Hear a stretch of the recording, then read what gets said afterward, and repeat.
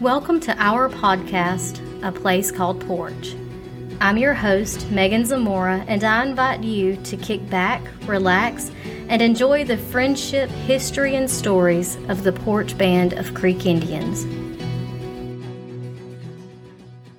It was such an honor and truly a wonderful time spent with Vice Chairman Robbie McGhee, who's not only the Vice Chairman of the tribe, but he's also my boss and my friend. Now, you'll notice that there's some audio playing in the background, and I want to apologize in advance for that because it may be a little distracting. However, prior to our interview, he invited me to sit down and listen in during a virtual tribal consultation where he was able to share the tribe's views on some pertinent issues. And that continued playing in the background while we were interviewing. I learned a lot of really interesting things about Robbie that I think you'll really enjoy too. Robbie, thank you so much for sharing this time with us today. Thank you. Appreciate it. So first of all, let's just talk about how you connect to the Poarch community. You know, a lot of times whenever you first meet an elder, and that could be from any community, but especially tribal communities, they always ask, who's your mama? Who's your daddy? Who's your people? How do you connect? So let's start there. How do I connect? Well, I guess I have to say from my parents and then their parents and grandparents. And so many of you, I hope, know that I'm the son of the late Robert L. McGhee, Bobby McGhee, and Doris Daughtry McGhee. My father's parents were Roy Lee McGhee and Opal Faye McGhee, who Roy is the son of Chief Calvin McGhee. And then on my mother's side was Chief Calvin and takes two, Joyce McGhee. And then on my mother's side, my mother's father was Adam Daughtry, and who also just was a member of the tribe too as well. So, and my grandmother, my late grandmother Inez. And so you, so both of your parents were both Poarch Creek. Yeah, I think from a paternal perspective, and then on one side, and then from a maternal and paternal, perspective on the other. And so I feel blessed that they both are. I think a lot of people find it interesting when I can say, when they say, well, where do you, I'm like, oh, I get it from both sides. Yeah, because usually people will say, well, is it on your mom's side or your dad's side? Yeah. So, yeah, that is a really interesting fact. I think another thing that people would find interesting to know about you is you were actually born in Hawaii. Yes. Yeah. Right. Me and my brother both. My father was in the Marine Corps. Okay. And so that was a duty station of his early on back in I think we went out there in 68. And so I was born in 69. My brother was born in 70. So we had a great opportunity to say that we're, Native Americans born in Native Hawaii, and Native Hawaii. And so I like to joke sometimes I'm, Native Hawaiian and Native American, but clearly just Native American, but birthright is in Hawaii. So that's really interesting. I'm going to make an assumption that maybe y'all traveled a lot whenever you were younger since your dad was in the Marine Corps. So, but one thing that I know about you after knowing you for so long is you have always felt such a strong connection to Poarch and to the Poarch community. How do you think your parents maybe reinforced that Poarch connection even while living away? Back then, it was one of those things of constant probably phone calls and such. You didn't have the technology, of course, that we have today. I think that one of the best parts about it was every time so we lived, you're right, me and my brother lived everywhere within the U.S.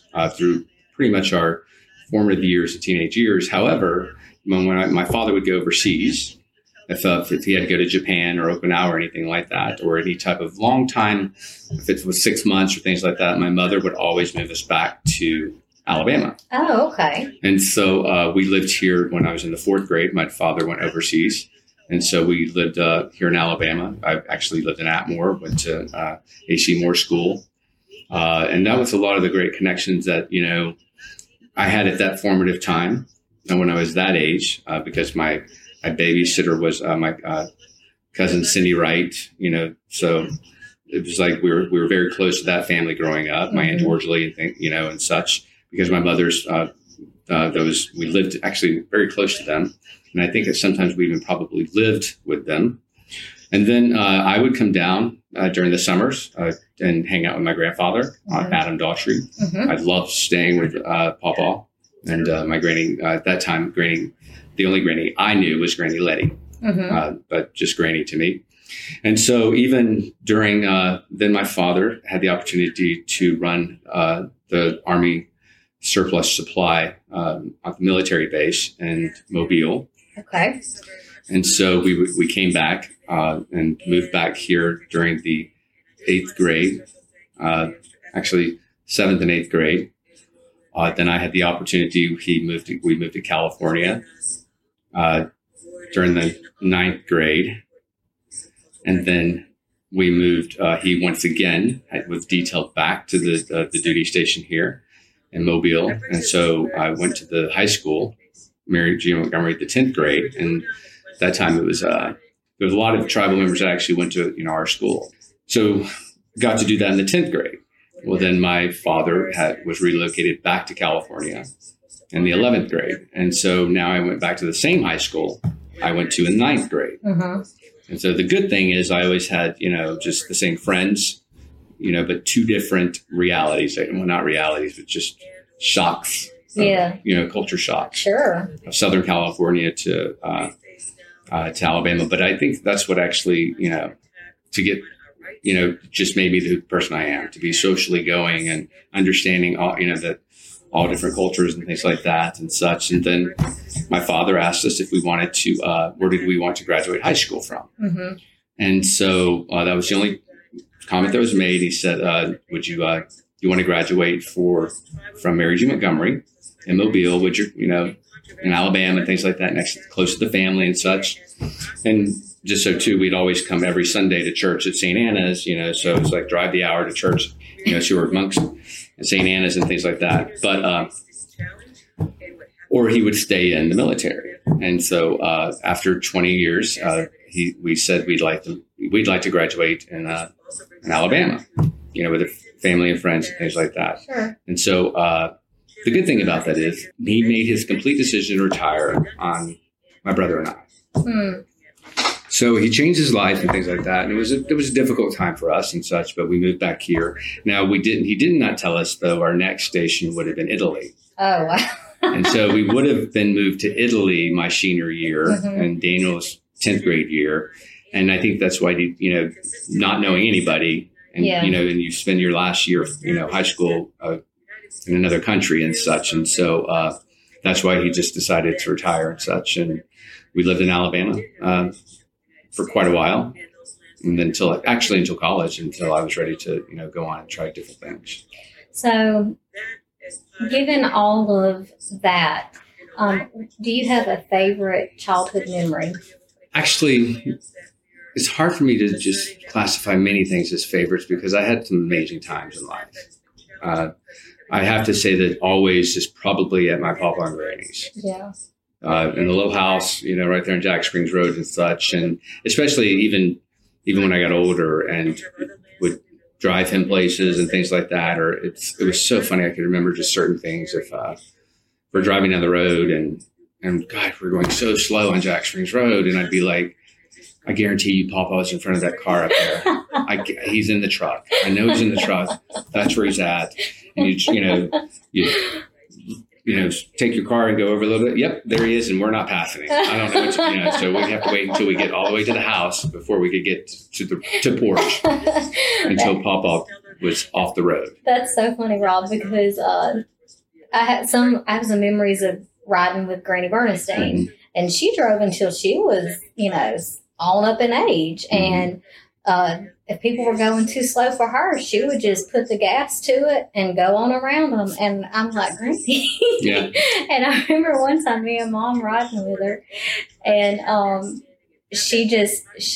thought we were going to hit the other car, but we just held on and gritted our teeth, and God had his hand on us, I guess, because she scooted right on him. Yeah. And many people don't understand, know that relationship. My mother, that was her aunt. Yes. And so she loved, Aunt Ernestine dearly. Yes. And then Granddaddy Dan, Deputy Dan, and things like that. So it's hard to realize that a lot of those people are gone, or even the ones that, you spend so much time with them and such that you forget about those, that they had such an impact on your life and things like that. Yeah, absolutely.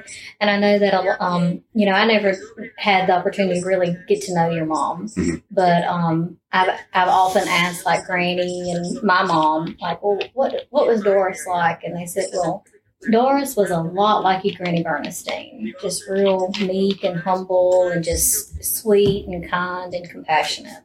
They were similar in nature. Yeah, I've often thought that was her favorite. I mean, she had her Aunt Mary and others and things like that here, and Aunt Lolity and things like that, and she took care of them. When I say took care of them, we were always over there taking food. Or my mother was a very involved individual when it came to her family and her elders and such, and she instilled that into me and my brother. So we were always going to their houses and just sitting with them and things like that, or even the cell center, the original cell center. My mother was a volunteer there and such. And so we just many days just hung out at the cell center. At that time, there was there was a lot of kids and things running around.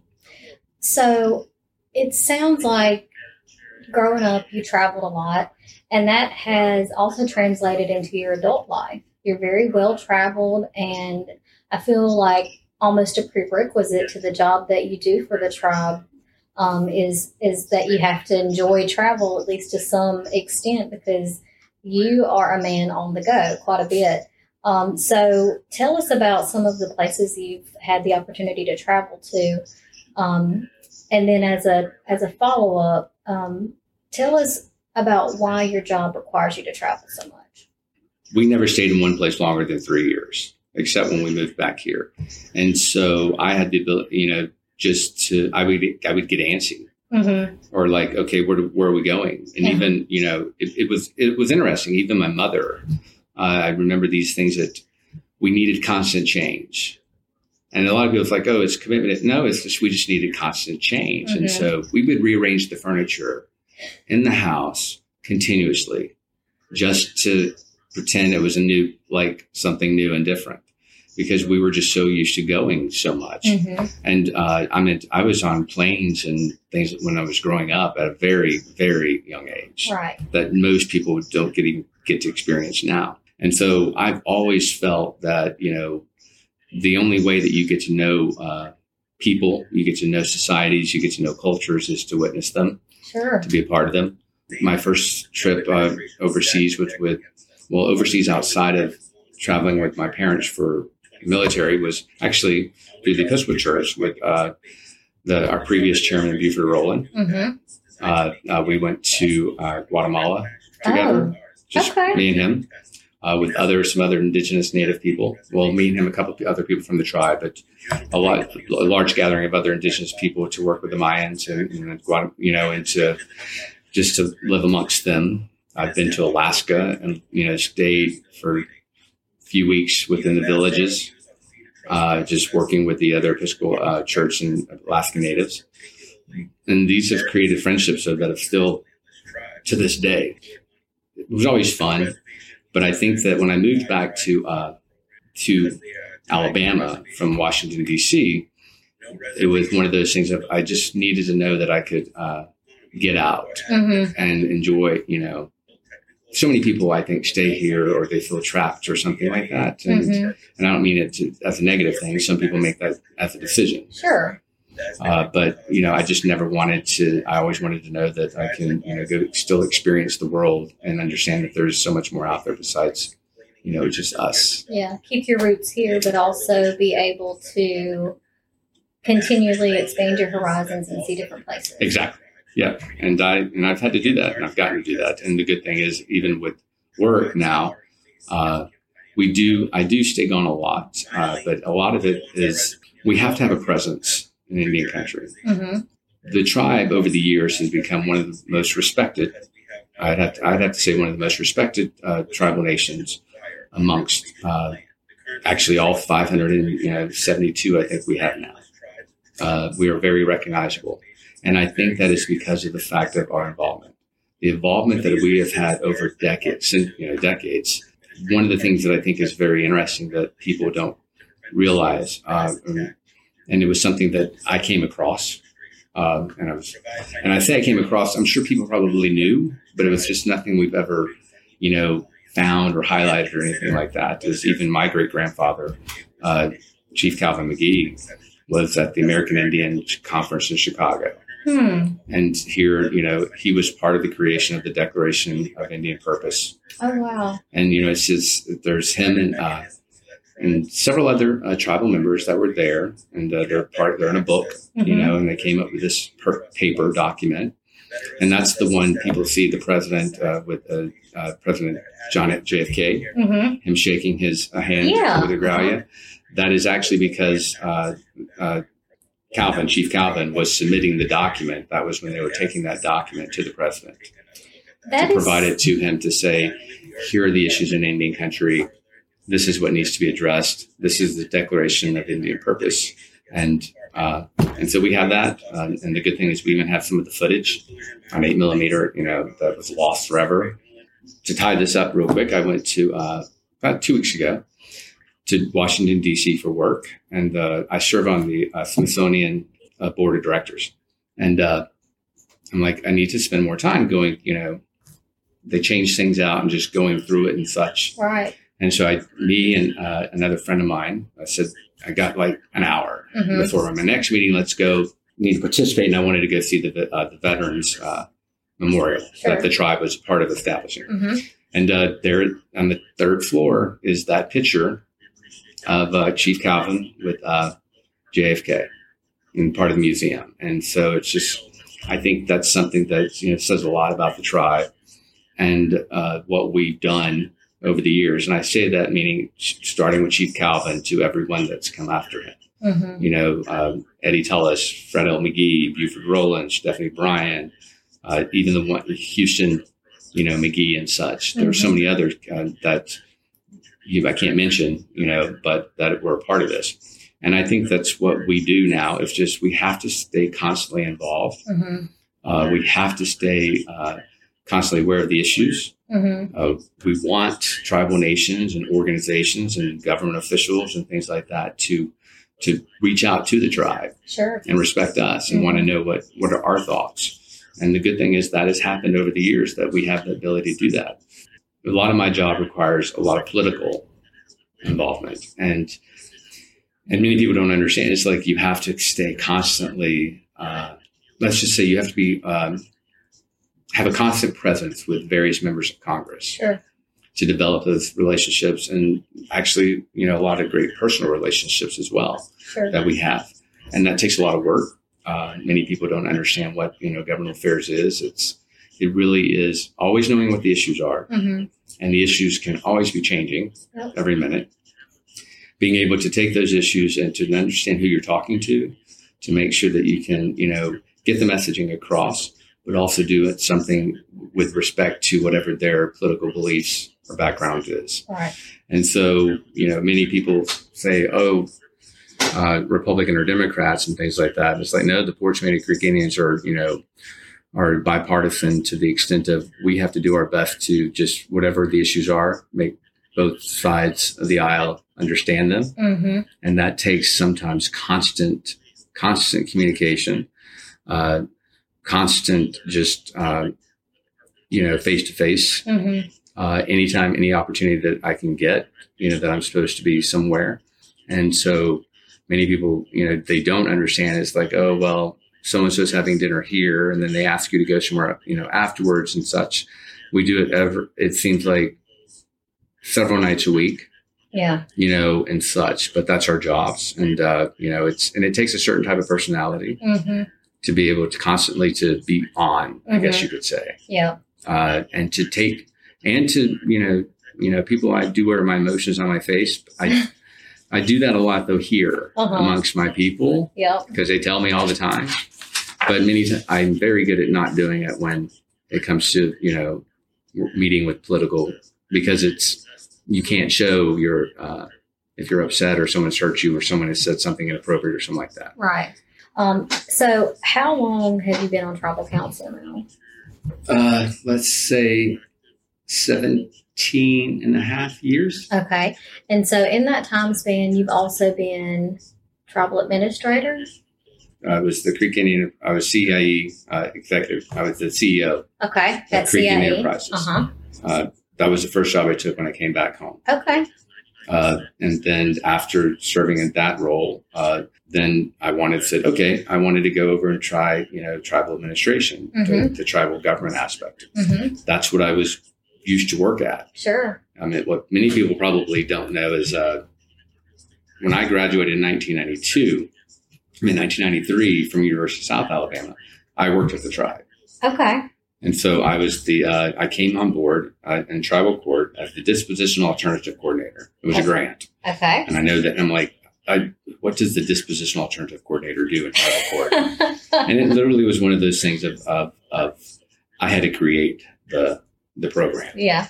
And so it was parenting classes. It was a lot of setting up. We were trying to do AA, parenting classes, different things that alternatives pretty much to things that we weren't providing, and bringing in possible traditional healing and such, and the court systems and how we could tie the two together.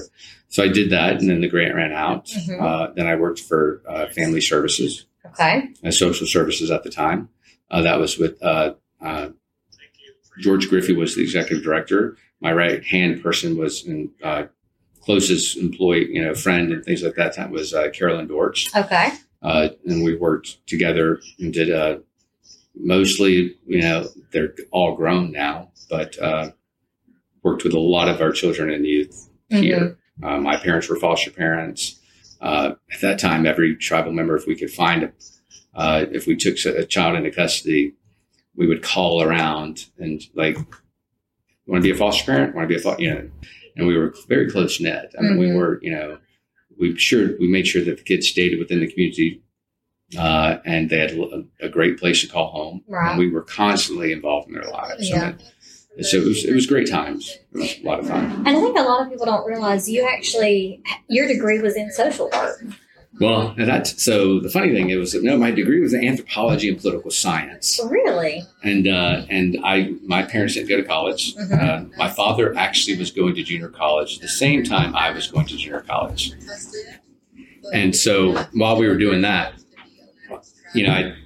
that was the only college that we had that he had, and such. I just knew that we were supposed to go, and I'm supposed to get a job afterwards. And clearly, I wasn't thinking. But I'm glad I did anthropology and political science. I had to just backtrack. I wanted to go away to school because, like I said, I loved traveling and such. And my mother was like, no, that is too far. Because I wanted to go to Colgate University in New York or to it was in the Carolinas. It wasn't Duke, but it was another one that had a huge Native American programs. Because I wanted to study Chapel Hill, maybe. It started with a P, but I had limited knowledge of how you even search for schools. Too. Okay. We didn't have the wide, we had the very beginning of the, internet. Yes. Or anything, so you relied on books and things like that to figure out the colleges and universities. But no, of course, I picked the most expensive and too far to go. And at that time, we got $250 a semester from the Bureau of Indian Affairs for education. And my parents couldn't afford anything else. So I had grants and loans and such to get me through. But I graduated with an anthropology and political science, got the degree, got the job at the tribal court, and then moved over to social services. And I was a social service worker. I applied for the Indian Child Welfare Coordinator. I was encouraged by Georgia and some others, and Carolyn and Kathy Letkins. It was Kathy Letkins, Carolyn Dortch, Georgia Griffey, Carolyn Rackard. At that time, none of us had a social work. Nobody in family services had a degree in social work. Actually, nobody in family services had a degree. And so I was the only one that had a degree. And so that's why they're like, no, Robbie, you should apply. You should get it. You have a degree. And and it's so, people talk about Indian preference and things like that. I went through it firsthand, and I didn't get the job. Yeah, and I did not get the job. And even I even had letters of support from the master's, because each of you had to have since we didn't have a master's degree social worker on site, you had to have oversight. Okay. And so the oversight, I actually even had talked to the Eastern area social worker for Department of Interior, BIA, and the Indian Health Services area social worker. And both wrote letters of recommendation saying, Robbie, because we'd already worked with them for about a year, that, we support Robbie in this position and we will provide the oversight and the training. Right.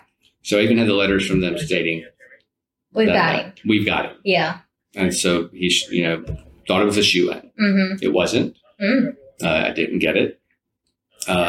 So what do I do? When I don't get something, I figure out why I didn't get it, and I make everything, and I make a decision at that moment that this will never happen to me again. So I decided, well, then I'm going to go get my master's degree in social work. Okay. And because clearly this is something we needed. Yeah.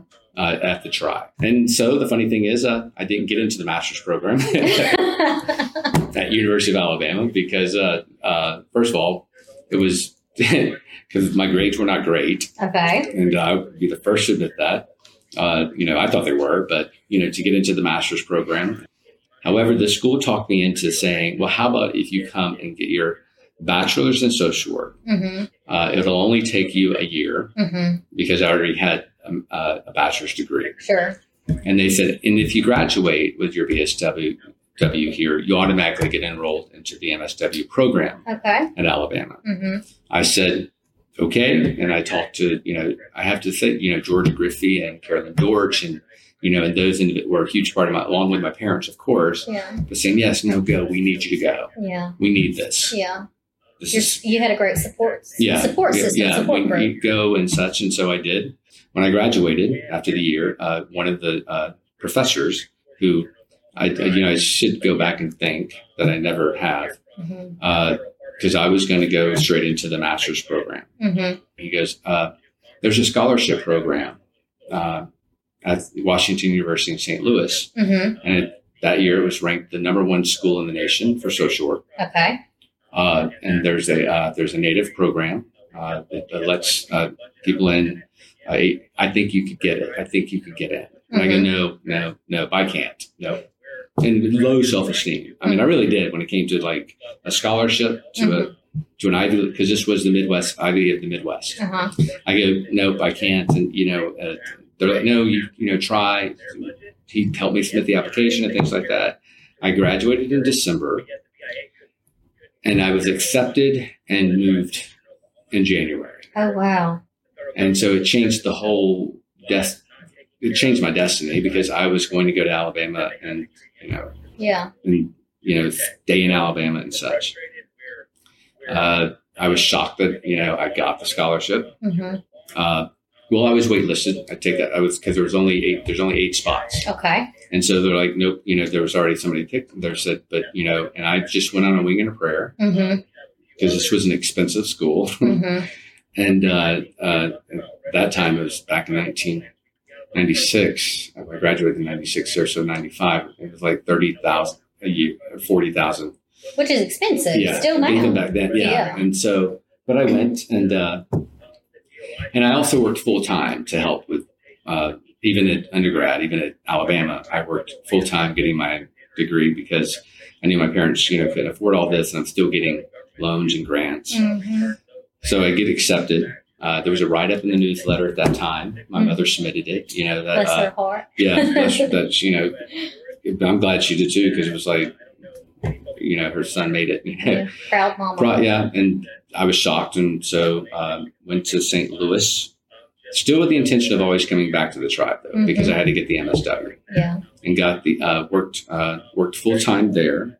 And had full-time school. I worked residential treatment for sexually abused children at night, and then did all my classwork during the day. graduated. Well, before I graduated, one of my professors there and the head of the program at that time, this was the Catherine and Booter Center, and said he was Dr. Eddie Brown. And Dr. Eddie Brown used to be the assistant secretary for Indian Affairs in D.C. Okay. And he said, I think, before there were several of us that were moving right back to our tribes. Mm-hmm. And he goes, I believe that before you move back to your tribe, you should go to D.C. and understand how federal policy impacts your tribe. Mm-hmm. Because it is all about federal policy. Uh-huh. And I was understanding that when I was at the tribe, like they'd have these ridiculous rules. Our child care rules, our social service rules, and it was all coming down from the federal government. Mm-hmm. And some of them just were like, none of these, even in the classroom, when I'm talking about these, and here I am, I've lived these, I worked there. Yeah. Then I worked at the tribe dealing with it. Then I worked in residential treatment. Mm-hmm. My parents had foster kids. It's like, these things have got to change. Yeah, you had all this firsthand experience. Yeah. I was like, this isn't right. This has got to change. And I was, the funny thing is I had one semester left at Washington University. The social services director job came open here at the tribe. Mm-hmm. And Terry Paus was our tribal administrator here. Okay. And that tells you how long ago this, because she'd went on and now she has a completely different career. Mm-hmm. But she was our administrator at the time. I interviewed and I said, I was offered the job. Mm-hmm. And I said, well, can you wait? I think it was like 6 weeks. I think that was the last semester. Mm-hmm. 6 weeks. And then, yes, I want to, I want to come back. Definitely, this is the dream job that I've been wanting, things like that. Right. And I had already had the support of the people working here. Mm-hmm. And I didn't, they said no. Mm-hmm.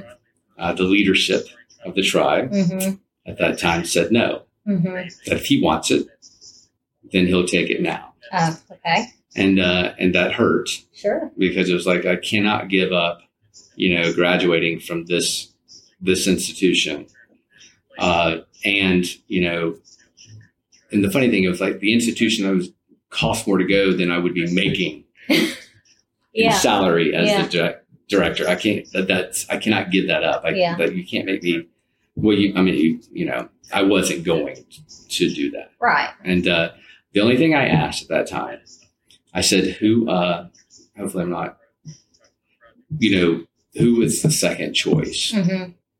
And it was somebody I loved, and Sandra Hebert. Okay. And she was great. And I'd worked with Sandra. We had already worked at juvenile probation. We were juvenile probation officers. Yeah, I did that for a stint too. Juvenile probation officer here at the tribe. Sandra was a police officer, and she went and got her master's degree, and she was working in family service. And it's like, no, I trust Sandra completely. She loves, she loves the people. She loves she's a good person. Yeah. She should have it. Yeah.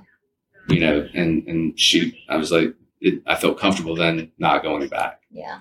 And so that changed, and I took the internship at the Department of Interior. Mm-hmm. That was set up by Dr. Brown, and worked in the Office of Tribal Services. There was two of us from Washington, from the school, and had the opportunity to work there and do social policy. And literally now, knowing that I'm writing regulations or challenging policy that was going to be a benefit to the tribe was exciting. Yeah. It was like, oh, now I get to see. Now I get, well, not see, but like those things that we talked about. Yeah. You know what I mean? Like we can change. Yeah. Wow, it's easy. Yeah. Not easy, but it was like in my, Pollyanna world of like, we can fix it. Yeah. So it is. Now I'm at the table where I can fix these things. Right. And so ever since then, I think that that's always been my attitude, and says like, what can we do better that for all tribes? Yeah. That is a barrier. That is, that is handicapping them. That is not letting individuals do their jobs the way they should. How can we change that? Right. And so that's pretty much how I've always been trying to, do everything. It's like, how do you change something for the good? But you're doing it where it's a benefit for everybody. Right. and something that is, especially if it's an archaic law or an archaic regulation, or when, the bureaucrat wrote it, not understanding firsthand the implications that it was going to have. Right. And that happens a lot. Sure. And such. And so,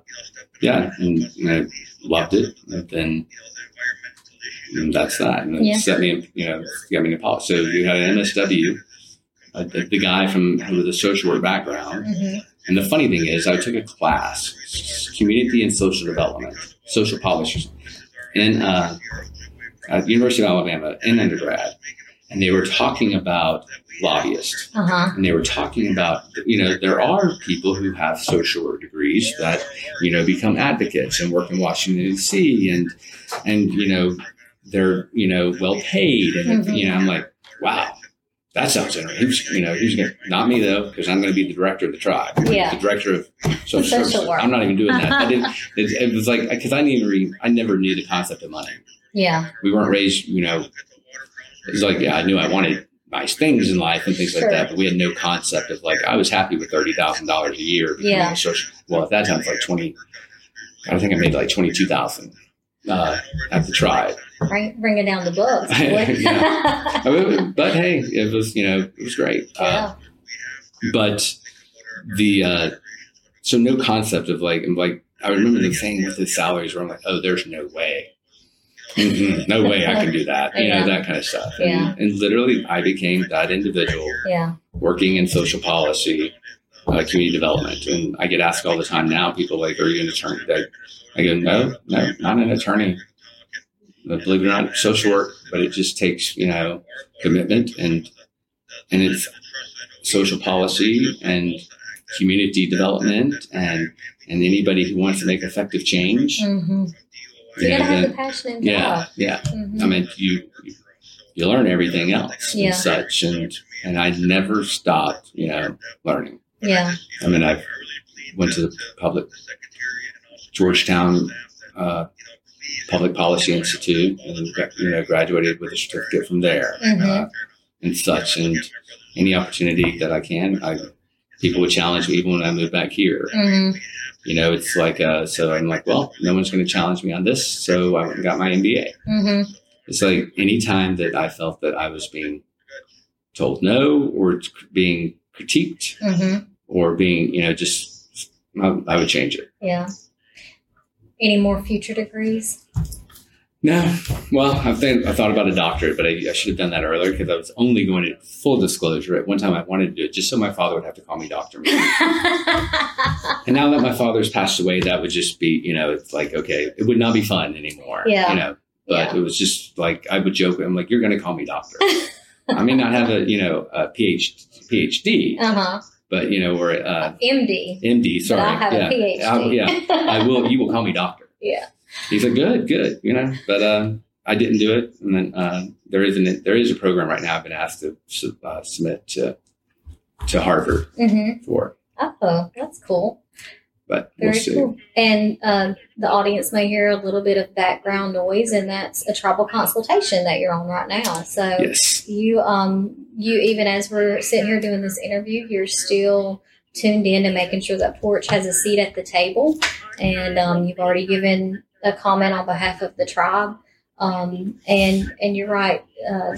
You have to make sure that your voice is heard, and that we always have that seat at the table. Last question. Mm-hmm. And this is going to be a loaded one, I will warn you. But what does it mean to Robert McGhee to be Creek Indian? I think that, there's two ways you can put this. I've had the ability to understand what just being Native American is by so many other people in my life. Mm-hmm. Graduate school, when I went to graduate school, was on all, my cohort was the Catherine, but it was all natives. Yeah. And hearing the different upbringings and the different stories and the different, their values and their traditions and such. Even though we're taught several things from, sometimes I would get confused here in Alabama if it's just a southern of our community, mm-hmm. of just our community. Right. and our values and our traditions and things like that, because we don't have a lot of the true traditional at that time. Sure. Mm-hmm. I mean, you have to remember, what we've been able to do now is great, is to bring back a lot of those, those things that I don't say they were forgotten. I say they were taken. Some were lost. But I don't like to, refer to us, we're bringing back this, or it was here. It was we changed it up a little bit, or, it's, we're just regaining our true identity. Sure. And so I have to say that before, it was just not being Creek. It was just being being Native American, a part of this larger group of people that we had so many different challenges that were the same,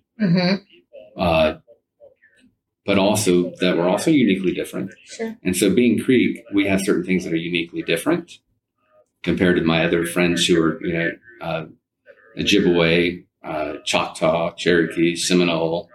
I mean, I'm amazed at, the relationships and friendships that I have with different people that teach me so much. And so I think that it's, so being just Native in itself, it's special. It's what many people don't we're not race-based. We're not, we're a political, we're a political classification technically. Yes. Because we have, a government that, with the federal government, we have treaties. Yes. And so that is powerful. We're not, it's not, we're not, we are considered, a political entity, and not in a bad way, as our own government with our own citizens. And I say that meaning every Native American, not just Creek. And so, yeah, we are, sometimes it's difficult to explain. We are native to this country, and the federal government still understands and recognizes that we are native to this country. Right. And so it's not about being a particular race. It's about being, this is our country. Yeah. And it's still, we're still treated as such. Yep. And so,